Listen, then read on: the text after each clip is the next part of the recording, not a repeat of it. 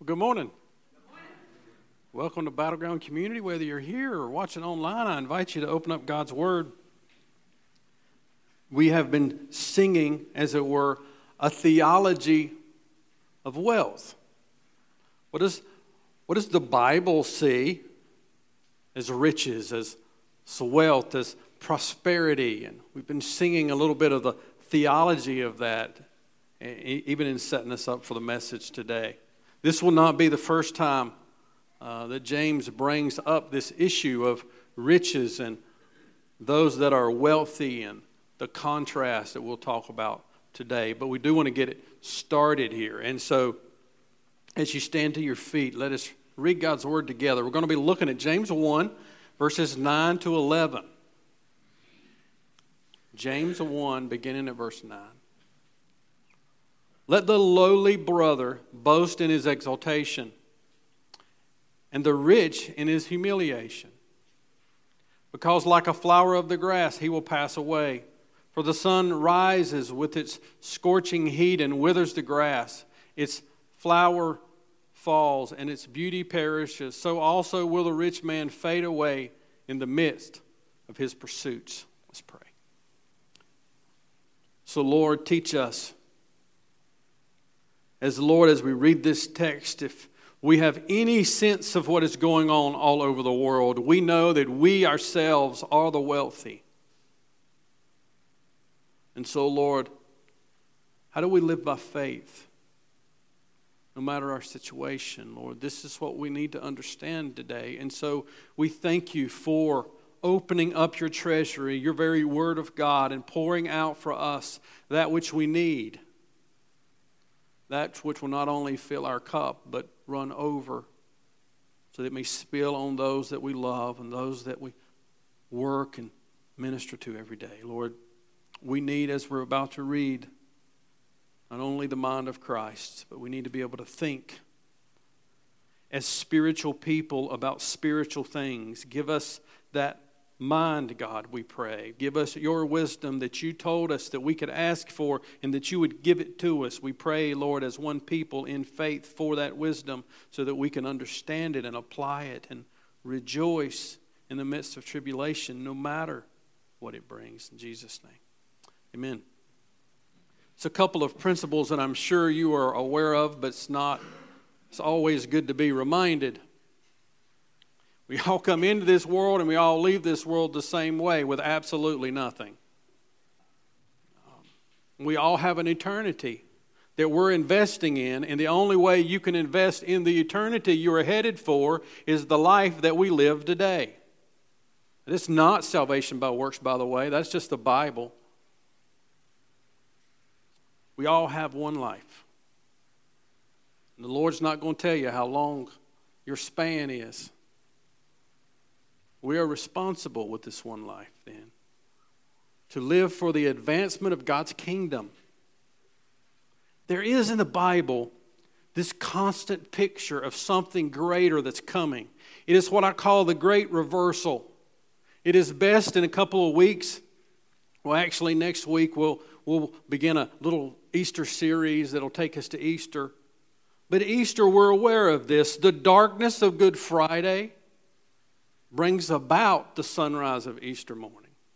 There is a great reversal. The Bible is all about it. The rich become poor. The first becomes last. The rich and the poor swept. The dead is brought to life. The weak become strong. When Christ returns, there will be in that instant a great reversal to where everything that people held so precious in this life will be gone, and that which Christ has told us will last for eternity will be precious. That is the great reversal, and it's coming, and we have glimpses of it in the world that we live today. This is hard to talk about the poor and the rich and prosperity, and some things that are hard for us are actually good, and it reminds me of a passage that we often have to go to. 1 Corinthians 2:14 is a good reminder. The natural person does not accept the things of the Spirit of God. They are folly, they're foolishness. Good word to remember for the sermon a little bit later. He is not able to understand them because they are spiritually discerned. The spiritual person judges all things, but he himself is judged by no one. For who understands the mind of the Lord as to instruct him? But we have the mind of Christ. And so biblical wisdom today, our main point, biblical wisdom teaches us that a radical faith invests its life on lasting spiritual wealth rather than stockpiling temporal physical wealth. There is a debate in this passage whether the poor and the rich is one a believer and one is not a believer. I am taking the position today that both of these are believers. I hope it is able for you to be wealthy and be a believer, because we are among the wealthiest of the world. And if not, we are all in big trouble. So I am taking this text today. James is going to have plenty to say about how the wealthy oppress the poor. That there are two believers. One is poor and one is wealthy. Here's the question. How are they both supposed to live by faith? Is one destined for joy and the other misery? Can they only experience joy or spiritual wealth in the next life? So I want us to see first, the poorest man of faith is exalted. The poorest man of faith is exalted. Look at verse 9. Let the lowly brother boast in his exaltation. There's just like irony in that. The lowly brother boasting in his exaltation. This is the reality. Remember the first message. These folks, by and large, as a whole, were poor. But there's a few that were wealthy.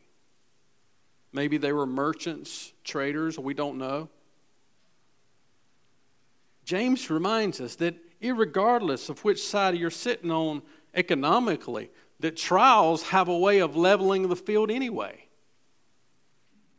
I was watching, seeing the news. One of the famous actors that's been acting for years had to retire this week because he was diagnosed with a disease that affects the way he communicates. You see, it doesn't matter how many millions he had. He had something blow in his life just like blows in mine. Or the homeless guy on the street. Trials have that way of making us realize that all of our stuff can't fix some things in life. This is the situation that these folks are in. If you want to, you can look with me in Acts 11. Acts 11, verse 28, gives us a little bit of context of what's going on here. In Acts 11, even look at verse 27. Acts 11, 27. Now in these days, prophets came down from Jerusalem to Antioch. And one of them, named Agabus, stood up and foretold by the Spirit that there would be a great famine over all the world. This took place in the days of Claudius. So the disciples determined, everyone according to his ability, to send relief to the brothers living in Judea. And they did so, sending it to the elders by the hand of Barnabas and Saul. There was a famine. It's going to get worse. By the way, this is simply history. Both Josephus, the Jewish historian, and the Roman historian both tells during Claudius of a great famine that was so bad that people were dying of starvation and the Romans had to go away and send to other countries for help. This was a bad time. This wasn't just the gas prices are high. This is people are dying because they're hungry bad. In 1 Corinthians 16, verses 1 to 4, listen to what Paul says to the church in Corinth. Now concerning the collection for the saints, as I directed the church of Galatia, so you are also to do. On the first day of the week, each of you is to put aside something and store it up as he may prosper, so that there will be no collection when I come. And when I arrive, I will send those whom are credited by letter to carry your gift to Jerusalem. If it seems advisable that I should go also, they will accompany me. This is what hit me when I read this week. That the early church did not have a sense of competition amongst pastors and churches. We didn't steal each other's people, and we didn't act like we were somehow playing on two teams against each other. Our worship, do you understand that? Their worship service involved helping other churches that were suffering. That was their spiritual act of worship. They were in need. The church was rallying, but this is physical poverty. James is using no metaphor simply of something that was spiritual. They were hurting, and here's what we've already learned. There's a benefit to poverty. And that, boy, you need a spiritual mind to understand that, don't you? A benefit to poverty? He's already told us, but let's remember, because he's already told us that trials, which is the one main trial they were under, is not only they have been persecuted, but they were poverty-stricken. It deepens their faith. Let me just read Romans 5:3. And not only that, but we rejoice in our sufferings. Notice this chain here. We rejoice in our sufferings, knowing that our suffering produces endurance, our endurance produces character, and character produces hope, and hope does not put us to shame. It deepens our faith, and it makes us, poverty has a way of making us humble. The Bible makes a close connection between the reality of a physical poverty and spiritual humility. It connects those things. Isaiah 66, verses 1 to 2. Thus says the Lord, heaven is my throne, and the earth is my footstool. What is the house that you would build for me? And what is the place of my rest? All these things my hands have made, and so all these things came to be, declares the Lord. But this is the one to whom I will look, he who is humble and contrite in spirit and trembles at my word. Isaiah's overall message of his book is don't trust in people and don't even trust in yourself, but trust in Yahweh because he is all-powerful and never changes. Poverty makes you realize this in a way that prosperity has no ability. It makes you realize your need. And what it makes us realize is our inability. The reason we have such poor theology and as Americans is because we're so prosperous. And we think we have the ability to choose God and to choose this and to choose that. And we hadn't realized how depraved we really are. Poverty has a way of helping us understand. Physical points to the spiritual. Spiritual is greater. This is why the Beatitude said, blessed are the poor in spirit, for theirs is the kingdom of heaven. There's a boasting here. You see it, verse 9.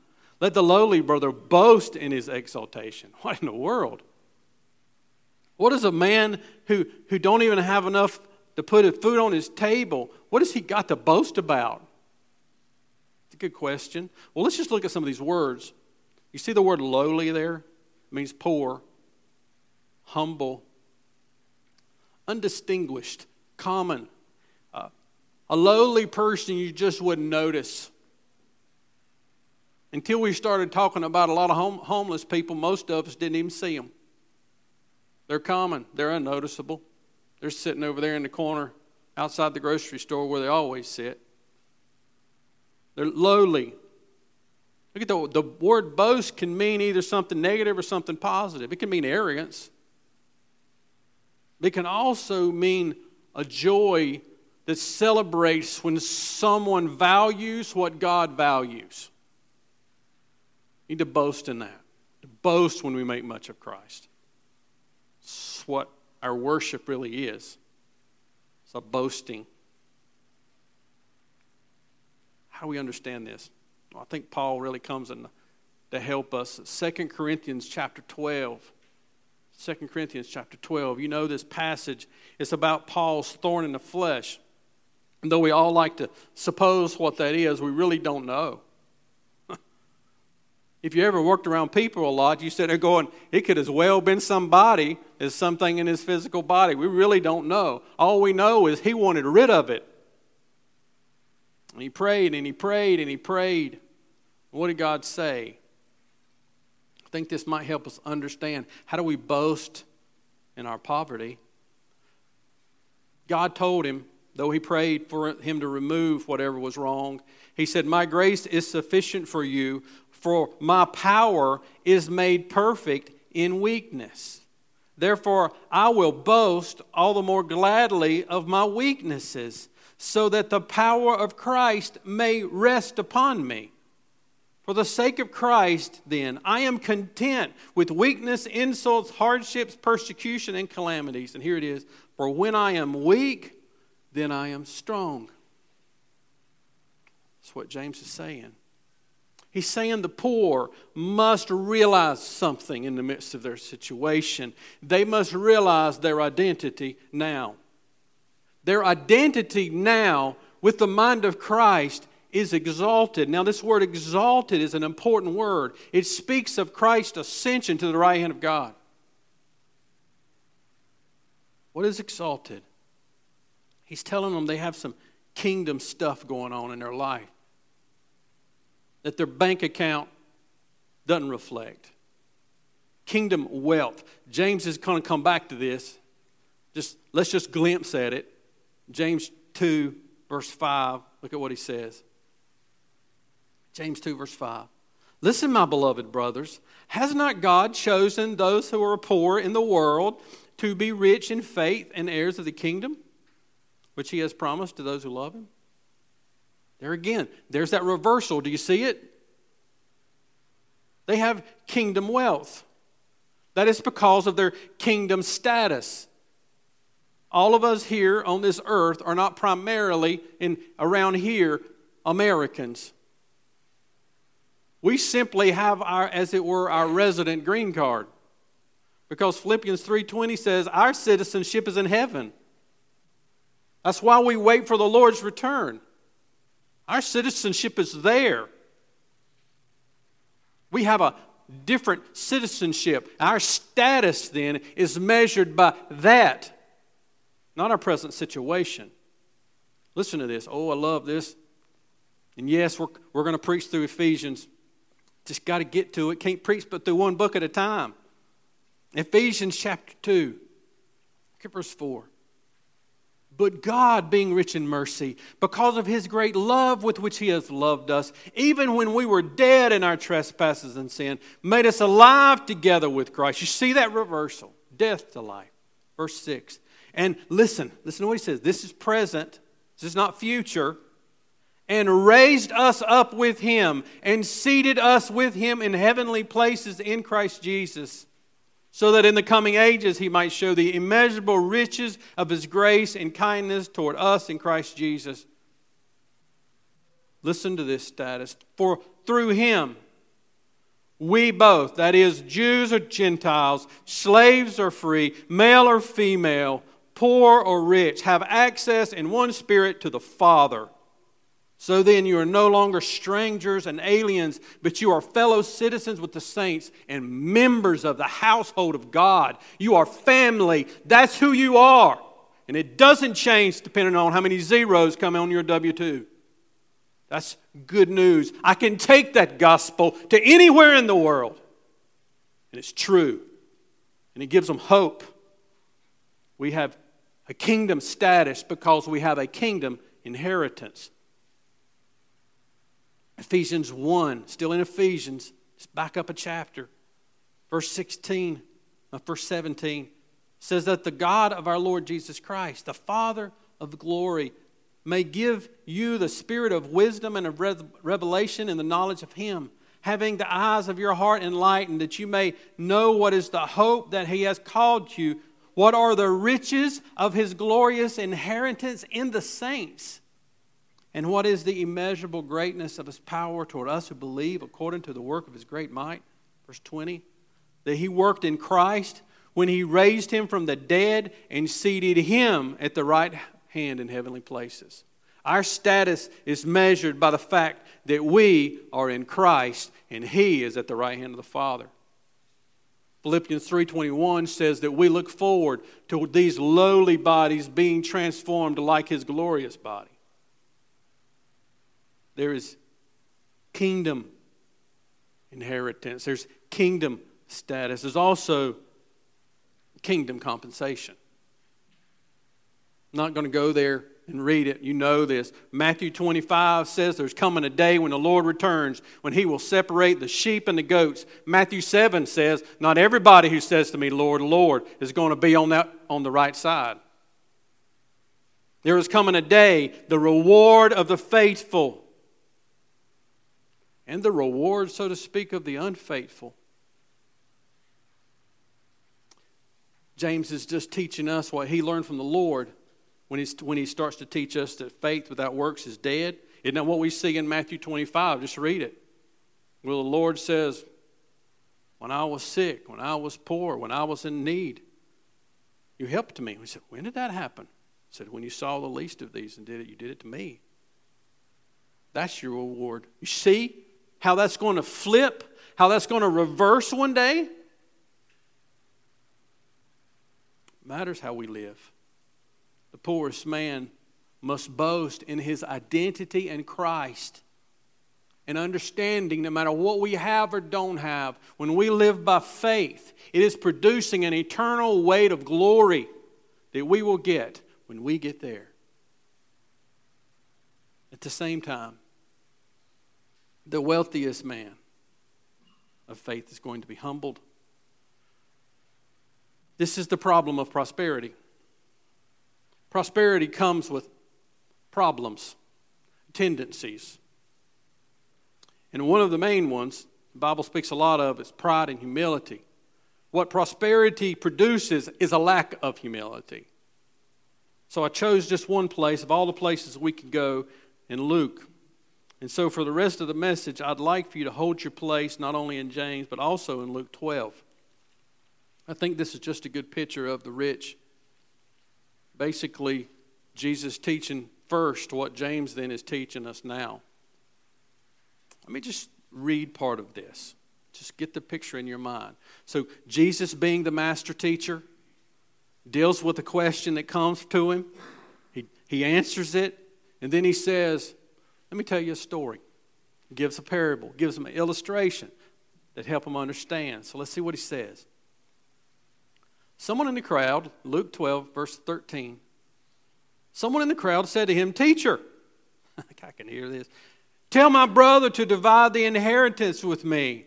But he said to him, Man, who made me judge and arbitrator over you? Now, if you've lived any length of time at all, you've already heard this situation play out. Somebody dies in the family. Come on, you got somebody in the family that did this. I didn't get what I think I deserved. And it's a problem. Whole family is split up because old Harry didn't get what he thinks that he got a good shake of something that he didn't deserve any of it anyway. Right? This is the question. This is the question that comes to Jesus. I didn't get what I deserved. Jesus. Verse 15, Jesus said to them, Take care and be on your guard against all covetousness, for one's life does not consist in the abundance of his possessions. That's the truth he wants to teach. You get that? And so he told him a parable. The land of a rich man produced plentiful, and he thought to himself, What shall I do? For I have nowhere to store my crops.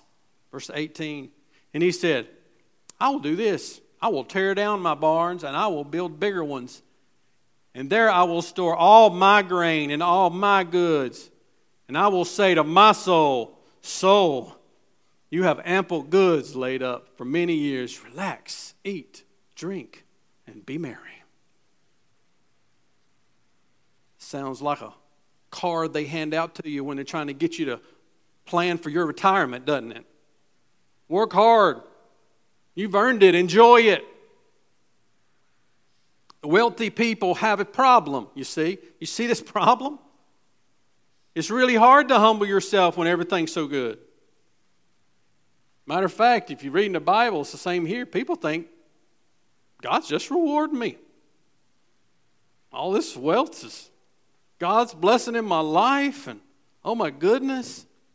You hear one popular guy on TV, they like to put him on the feeds and stuff all the time. He's always talking about if you want to be wealthy, you know, you need to trust God and you need to do this, you need to do this. He never mentions the problem that he has, that everybody who's wealthy has. We think too highly of ourselves when the poor oftentimes think too lowly. The gospel then is the great leveler because we all stand in need of grace. You could think of it this way. Pride has two sides, self-pity and self-sufficiency. Self-pity is what poor struggles with. Self-sufficiency is what the prosperous struggle with. Both of them are a problem. There is a problem of prosperity because it brings a lack of struggling. The worst thing that happened in American history is when the World War II parents thought they needed to make sure their kids didn't struggle like they did. And oh, they did. And oh, we've reaped the whirlwind. You see, Proverbs 18:11, this is the New Living Translation. It says, the rich think of their wealth as a strong defense. They imagine it to be a high wall of safety. A high wall of safety, not only that I built for myself, but I built it for my children so that they won't have to struggle the way I did. And what we fail to understand is there is a problem with prosperity because it produces a lack of struggling. You see, the rich don't have to work to survive. Now, listen to me. They work. We're going to talk about that. They work hard. But they don't work to try to put a piece of bread on the table so the family can eat that night. They don't have to work because they're not really sure whether they can fill their prescription or not. Here's why the wealthy work. They work to amass wealth. They work to preserve wealth. And they work to multiply that. And listen, you buy into that. And most of us all are right now. We're in the amassing phase. And you think you can amass it and you won't get sucked into the vortex of preserving and multiplying. You are deceived. There is a danger. And if we're not aware of it, we will fall into it. Prosperity has a dulling effect on our faith. This is what the Bible teaches us. It is naturally dulls your blade, the Word of God in your life. It's because if we have plenty, we can rest even in difficult times in our comfort and in our security.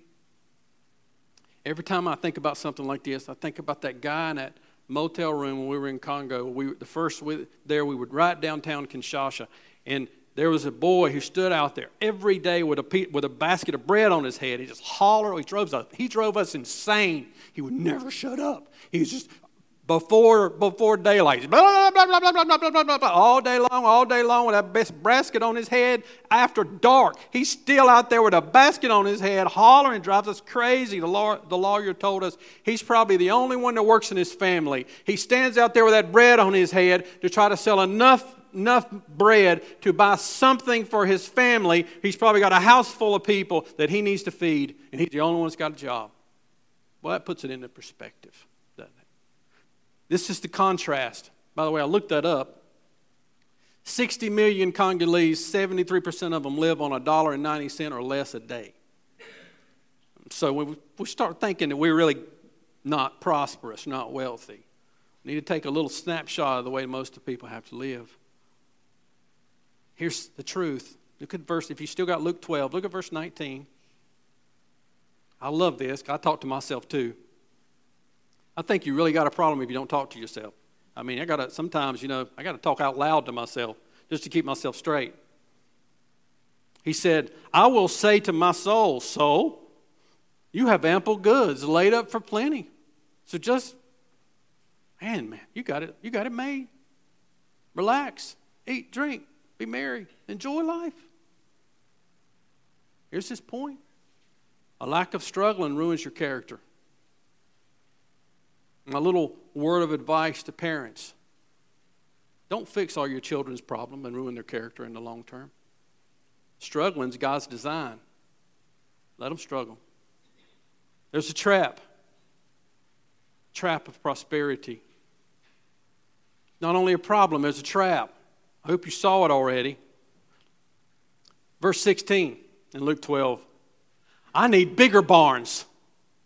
The ones I got's not enough and not holding it. It looks like go in my office right now. I got books stacked up because I don't have enough bookshelves. Right, brother? I need more bookshelves. Bigger ones to take up the whole wall so I can fill them up. And then I'll be happy. I'm being sarcastic, but to some degree, that's what you can get trapped into. I need bigger barns. I need it. I must have it. What is he doing? I amassed it. Now I got to preserve it. I got to multiply it. There's an illusion here. Because they do not tell you about what it's going to cost you to make it and what it's going to cost you to keep it. It's a cost. It's a trap. But let me explain something. It may be a few years ago I wouldn't have had to say in a sermon. There's two faces of the American dream right now. It doesn't look like all the time the 50-year-old who worked hard and now he's on a yacht enjoying the rest of his life, right? Used to be the picture. If you work hard, you can have a big boat, you can live on, wherever you wanted to live. Now there's another face. It is this. Young people have embraced it. We just need to get rid of everything. Simple living, we call it. Just get me a piece of ground somewhere, maybe in Colorado, where we all think about living sometimes. When we get tired of people, let's go live out in the middle of nowhere in Colorado or somewhere. Right? Except people who've lived in Colorado, right? There's a point. Just live simply. Get rid of everything. Don't need anything. I'm just going to go out. These TV programs, they're all over the TV right now. This simple living. Listen to what they say. They got the same dream. I want to live life my way. It's the same thing, amass it greatly or get rid of it all. Self-sufficiency is the goal. My autonomy, myself, me making much of me living my life my way. Take either side of that coin. When self-sufficiency is the goal, dependency on the Lord is not. So James is warning, both really. The poor must focus on their spiritual wealth. The wealthy must focus more on their spiritual poverty. Here's what his point is. If you invest in this worldly way of thinking, if you get into that hamster wheel, there's no lasting return. Let's look at what he says. Luke 12 again, verse 20. But God said to him, isn't that what really matters? What God says. But God said to him, fool. You can't make that sound any better. It don't sound good because it's not. A fool is a person who is not wise and lacks good judgment. He said, fool, this night your soul is required of you, and the things you have prepared, whose will they be? So it is one who lays up treasure for himself and is not rich towards God. James is not saying there's something wrong with being rich. It's not his point. It's not the Bible's point. But it has a lot of straight things to say about riches because of its problems and because of its traps. He's saying what eternally matters is your attitude towards wealth and prosperity. We have to understand the fleeting nature of life, the important and urgency of the mission of God in our life. And as Ephesians say, to redeem the time because the day is evil. Because if we don't, we will find ourselves even unmeaning to worshiping the world and treasuring what they treasure because we get sucked into something that we got to now maintain it and we got to keep it. There's a high cost to the wasted life. And a wasted life is to amass and to keep or to get rid of it all. Just so that I can live the life I want to live for me. Here's the question. 3 days after your death, what's all of this that we're consuming ourselves with going to mean? 3 days after your death, and I'm doing your funeral, the things that are eternally going to matter, brothers and sisters, are the people sitting in the congregation that you've lived the kingdom out in their life. We need to realize some things. The rich do. Verses 10 now, back to James. Verse 10, second half of verse 10 says this, because like a flower of grass, he, the rich, will pass away. Verse 11, for the sun rises with its scorching heat and withers the grass, and its flowers fall and its beauty perishes. So also will the rich man fade away in the midst of his pursuits. We must realize that our wealth is fading. Isaiah 40 verse 6 says, a voice says, cry. And I said, what shall I cry? All flesh is grass, and all its beauty is like a flower of the field. The grass withers, the flower fades, when the breath of the Lord blows on it. Surely the people are grass. The grass withers, and the flower fades, but the word of the Lord stands forever. You see, Israel hoped in its kings and its leaders, its natural resources, and even itself. And they all failed. And this is why the Bible says in Isaiah 6, in the year that King Uzziah died, I saw the Lord sitting on the throne. What's the point? King's dead. God's not. He's still right where he always was, sitting on his throne. Trust him. Follow him. His word will never fade. What he has promised us in eternity will come to pass. This fading away is this picture of a beautiful flower in the desert that is beautiful in the morning as the dew hits. But as soon as the sun gets up and the scorching wind of the desert blows, it's gone. As quick as it comes. He describes that as a frenzied business wealthy person in the midst of all their pursuing and their maintaining and their keeping, that all of a sudden it's gone. This is the picture. James is reminding us that the rich one day will forfeit all of their material possessions. And the great reversal will happen. 1 Corinthians 7 says it this way, the whole world in its present form, passing away. Not just the rich man. Had a guy who lived behind us. He spent his whole life having land, amassing land behind us. It's a huge amount of land. Me and Daddy's been back there on it back when we were both younger, and just beautiful land. He could hunt, do all this kind of stuff on it. But one day, you see, his life is required of him just like it is us. I ask you, what do you think his children did with all that land that was so precious to him? Turned it into a housing development, what they did with it. What's the point? You can spend your life amassing anything, and in the next generation, so what really matters? These wealth will fade away. They need to realize that. They also need humility and faith. That is, their prosperity must always be carried with them under the umbrella of their humility in Christ. They must hold this as precious grace, as even things that have some danger to it. But they are stewards of it. It not belongs to them anyway. They must realize that Jesus Christ came and was despised and rejected of men. He didn't have a place to lay his head. He gave up everything so that we might be saved. And he's sitting at the right hand of the Father, and he's coming in power and glory one day. And when he does, everything that the world says is precious will be worthless. And everything that the world says is worthless will be precious. And we must invest in that. So that's the question. What are you investing in? What are we investing our life in? We don't know how long our life will be. I'm not trying to scare you. Just telling you what the Bible says. I love the book. If you hadn't read it, it's impacted me here.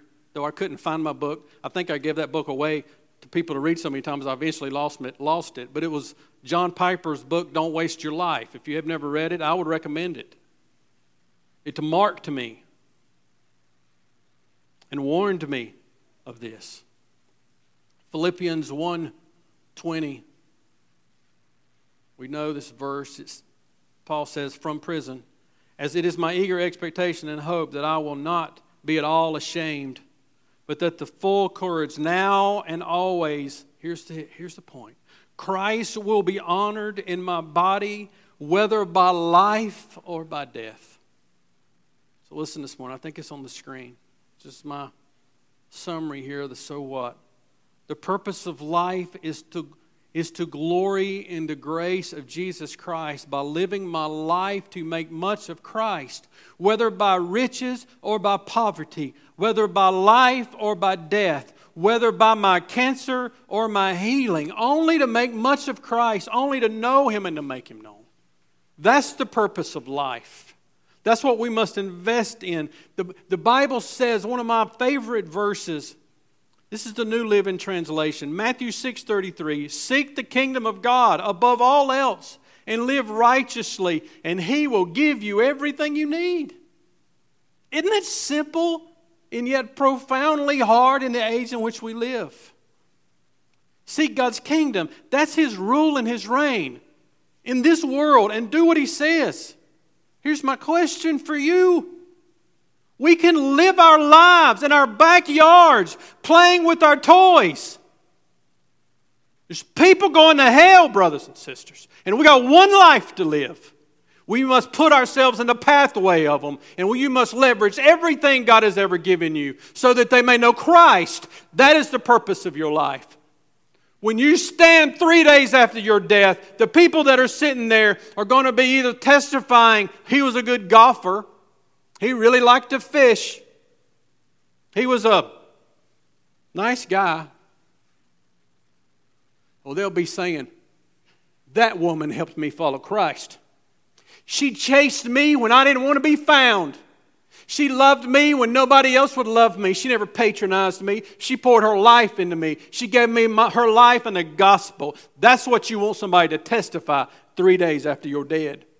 They're not going to care about how big your fields were, or how big your business was. They're not going to care that you have a library named after you. They're going to care whether you helped them know Christ. This is the Great Commission. Help people follow Jesus and do what Jesus says. And He'll take care of the rest. Invest in that, brothers and sisters. Let's pray. And so, Lord, we hear your warnings today for us as those who struggle in some ways, but don't struggle near as much as many people all over in the world. And yet, Lord, we have the same promises. No matter what we have or don't have, no matter what we're struggling or not struggling with, we can all know Christ. We can have as our greatest treasure in life to know you. And so, Lord, we here testify today to our gratefulness by how now we come and respond through our worship now and through our worship when we leave. And so, Lord, we pray that our lives would be a pleasing aroma to you. Oh God, I pray for every person that can hear me today, that they would never hear you say, fool. But that may hear, well done, good and faithful servant. You've been faithful in a few things. Inherit the kingdom of God prepared for you. Lord, that's our desire. And so now, Lord, we come back to the basics as we do every time where we come to the tables. We come to the tables to remember your Son. And He is enough. He's enough for any person in the world. He's enough for that guy that I love, but he won't let me love him. He's enough for him, God. We have people in our lives, Lord, and in our hearts right now, and we're weeping for their souls, that they might know you. And Lord, there is just a limit to what we can do. We need your Spirit to invade their lives so that they can make much of you. Use us, we pray. So now, Lord, we choose to worship you from anything else that we could be doing, to lay our offerings on the table, to receive the bread and the cup, and to sing the praises of your name. Enjoy your people, God, as we enjoy you. In Jesus' name, amen.